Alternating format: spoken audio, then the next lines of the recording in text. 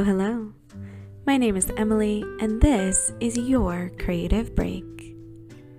For this episode, I want to discuss an issue that I see coming up pretty often, especially with new creatives, especially writers.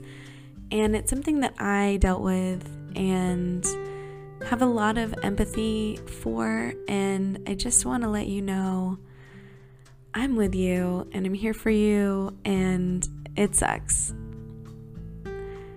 So this episode is about feeling like you belong, feeling like you have credentials enough to be worthy, and understanding that all of us are on our own path. And this episode is called You Don't Need a Book, but it belongs to everyone, anyone who is working through that imposter syndrome that we've talked about, is new to a group, is figuring out how they're going to master this new creative art form.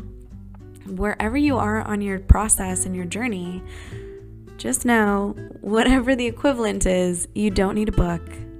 You don't need a book. So I'll tell you my story. When I first started writing, I was quite young when I really got into poetry. I thought it was really fun. I used to rhyme poems a lot, and then sort of outgrew that. But when I was a kid, I would just sort of write poems and enjoy them. And I didn't really know that there was a big world out there of poets. I knew about historical poets. I knew that we went over it in class. It felt like a math equation a little bit. I was good at rhyming words. It was just something I enjoyed. And then when I got into college and was studying in my undergrad, I was exposed to so much more, right? So you've got these people that are long, long dead who wrote the foundational stuff, the canon that we call it in academia. And those people are gone, right? They're done. And then as you start to learn about contemporary writers or artists or creatives or whatever your field is, I'll be talking about writers, but definitely translate this to whatever art form you're in. You start to understand that not only are people still writing or doing whatever it is they're doing, but it's great. It's amazing work, and it's better than the old stuff because it's part of our culture and our moment. That's called the zeitgeist, our shared cultural understanding. Word of the day. And this is sort of a wake-up call. So wherever you receive this wake-up call, some people start with the contemporary folks, some people get to the contemporary folks. For me, when I was about 18, 19-ish, I realized that there were people out there doing amazing works, and I could be part of that because they were alive now. I was alive now. I didn't miss it. There's almost this FOMO when you learn about the historical stuff that that era is over. I didn't get to be part of the Beat generation. But whoa, wait a minute. We've got our own generation going. We've got our own cool thing going. So it's fine that I missed that because this actually is mine and it can belong to me. Side note. So at that point, I got really envious. I started to feel a kind of jealousy, a weird kind of jealousy. Not like I'm jealous of what you have or I'm jealous of what you have accomplished, but just a weird jealousy about the way that my life had taken shape.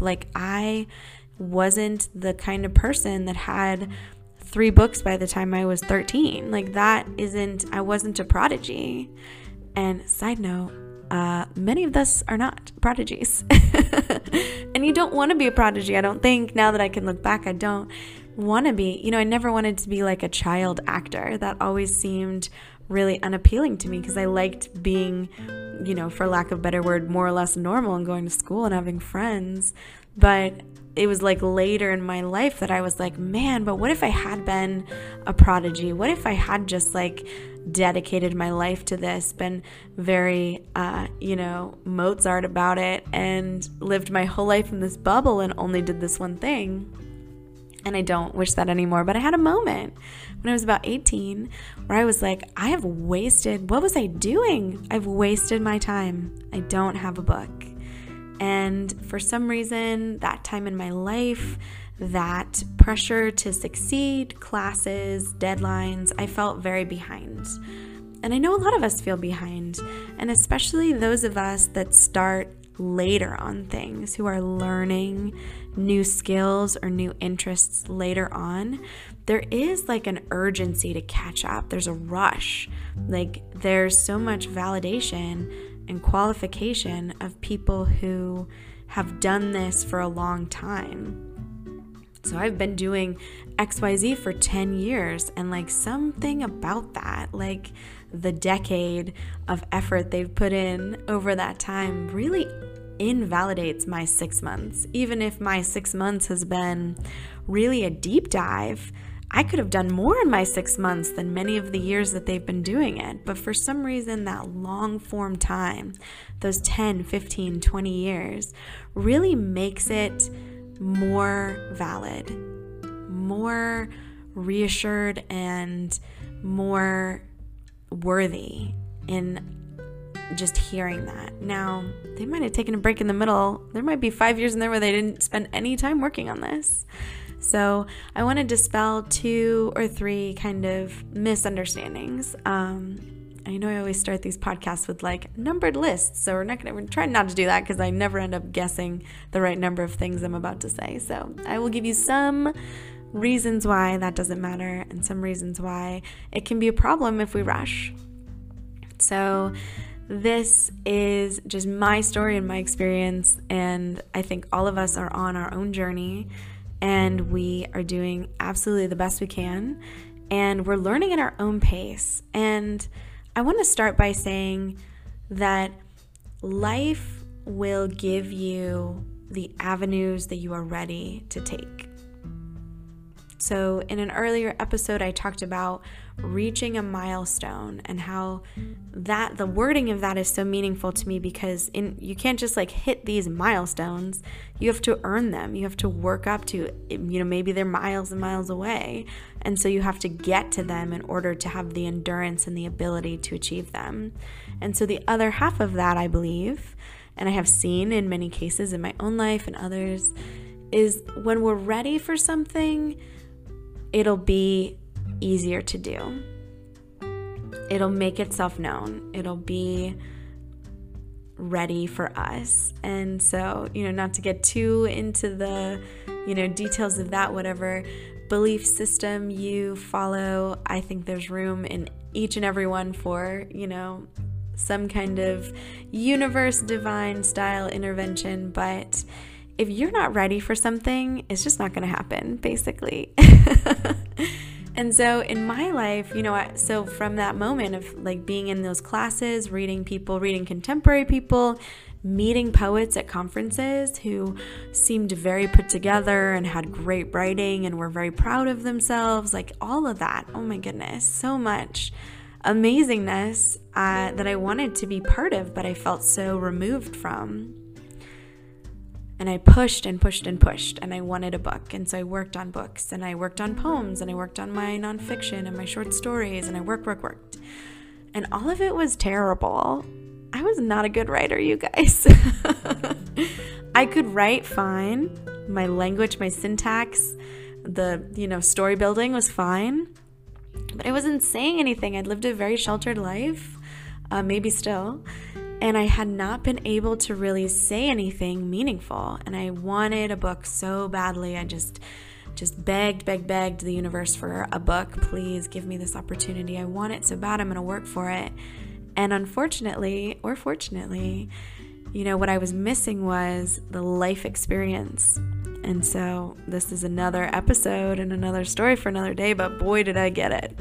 And that's what my book is about, is this really intense, harrowing life experience that I had, that a lot of people have, but that I had in my own way, that opened the door for me to be able to tap into more of that empathy, more of that human, deeply human experience of struggle and loss and identity and fear and isolation, those big topics that we are chasing, those very scary, lonely moments that build us.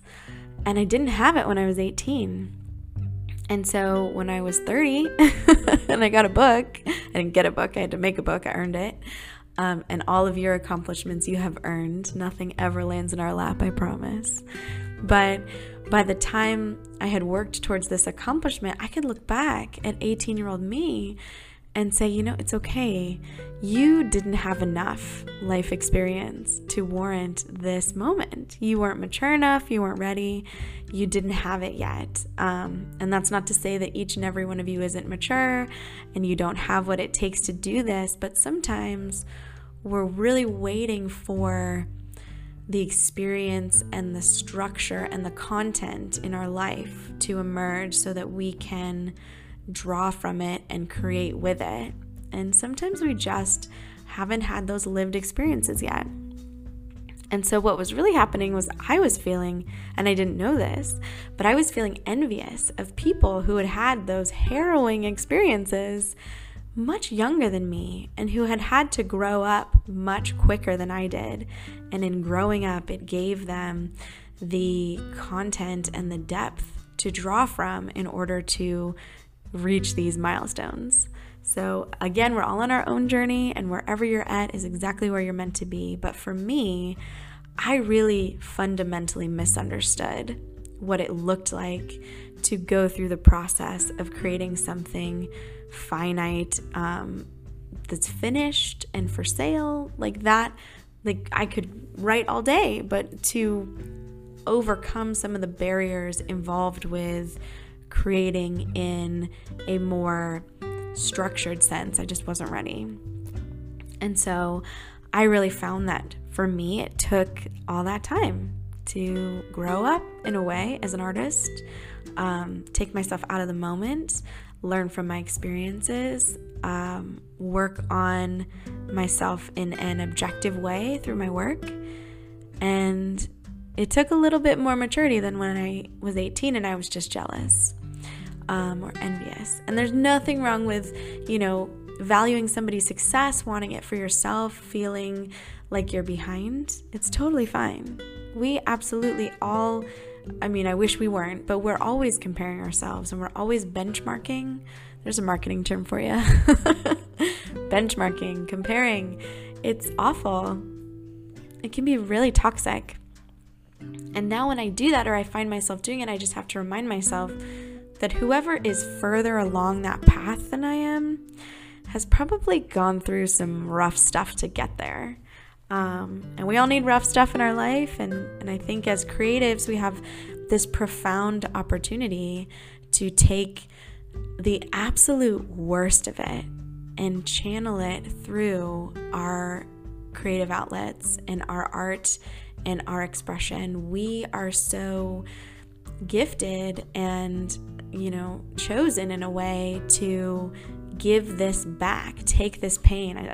Makes me think of like a water filtration system. Take this dirty, mucky water and filter it through our perspective and our learnings and ourselves and put it out in the world as something beautiful that can heal others.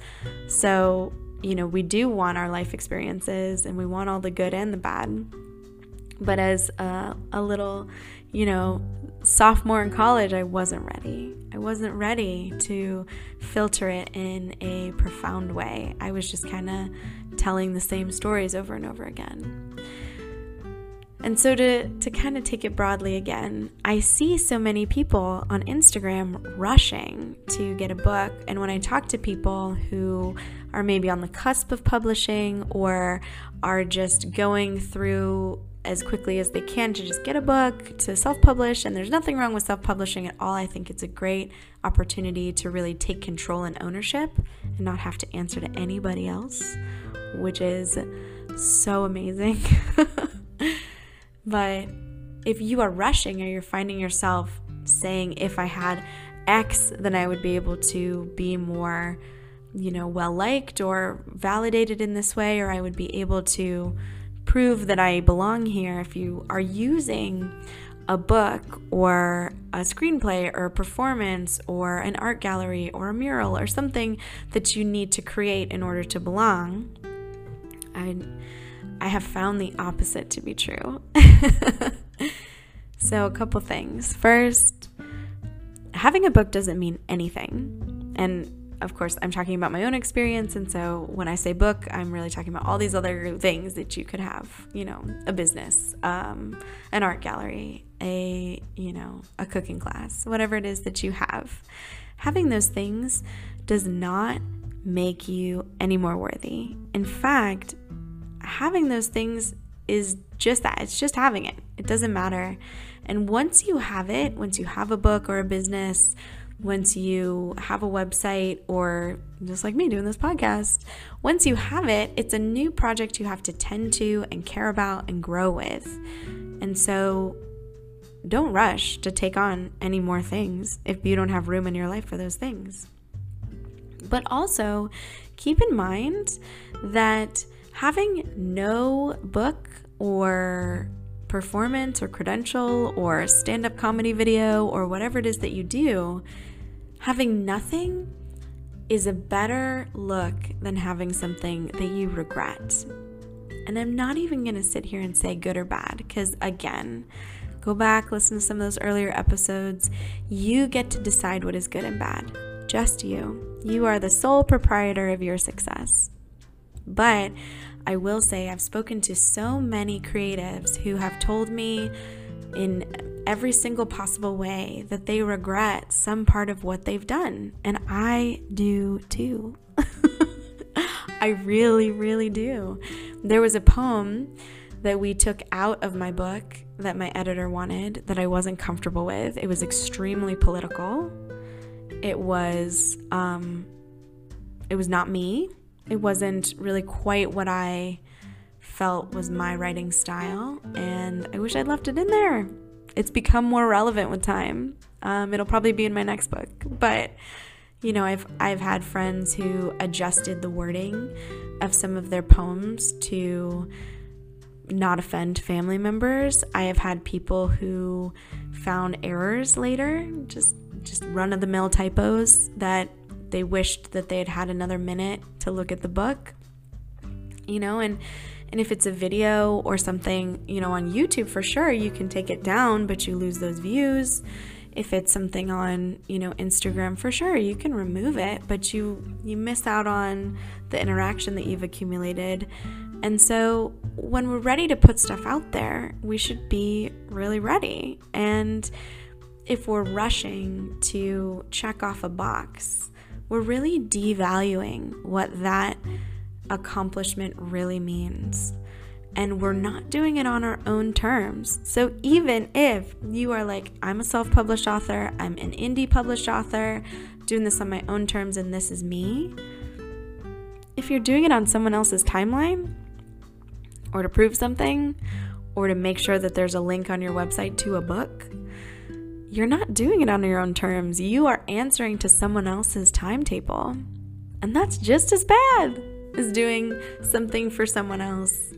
You need to find your process and your rhythm and your comfort zone. And of course, always push those boundaries. But if you don't have a book yet, if you're not even close, if you're not even in the same vicinity of getting ready to put together content for what I like to call like a finished product, a book, a movie, whatever it is that is going to, go out in the world and represent you, then good. You're not even close. Do your thing. Work on whatever you want to work on. What if you never have a book? That's fine too. There's so many creatives who have worked within other mediums. People who do spoken word that never have what would be considered traditionally like that success point, that thing that gets sold in the bookstores. And it's hard. It's hard to sit back and say, you're more successful than me. You have a thing I don't have. And it can be doubly hard because when that other person finally has that thing, they're probably pretty boisterous about it. They're excited. They're like, hey, here's my thing, buy my thing. And as somebody who doesn't have one yet, it can be really isolating and off-putting. But I can tell you with 100% certainty from before and wanting one to after and having one, that it doesn't make it any easier. And it doesn't make you any more of a creative or an artist to have a piece of work that you can sell. It doesn't. I still have all my insecurities I have to work on. I still have all the things I worry about. I still have that initial gut reaction awkwardness when I talk about my work. It didn't solve any of my problems. It just is another thing that I can point people to where they can find me. And so this is all to say, work up to it. If you're a brand new baby poet, take your time. Figure out your writing style. Figure out who you want to be on the page. If you're new to music, don't rush to put an album together. Release a couple singles. Or don't even do that. Just go out and play and be in the world and accumulate experience and learn who you want to be as an artist. And then when you're ready, the avenue to complete that big task, because it's a big one, a book, an album, a movie, a performance, whatever it is, a gallery, will make itself known to you, and you can follow down that path when you're ready. But if you just spend all of your time worrying about what you don't have, you won't spend any time enjoying who you are now and how you create now in this beautiful temporary moment that you're having with your work. I would kill to go back and just write whatever and go to open mic nights and feel maybe more confident than I should have felt and just enjoy that. Now I'm on the other side and I'm comparing myself to bigger, more successful people than I even knew existed when I was 18. It's a big ocean out there and there are some big, big fish. And you, as you move through your art form and you move through your expression, will always have somebody who's just out of reach, who you're striving to be like or to be better than or to surpass. So take a break, put that down, and just celebrate where you are right now. This has been a creative break. Whether you took a break, you had a breakthrough, or after hearing me talk about all this, you would really like to break something, I am with you. Thank you so much for joining me, listening to me ramble about my history, and hopefully finding a little grace for yourself on your journey, wherever that is, however that's forming. I am proud of you, and I will see you in the next one.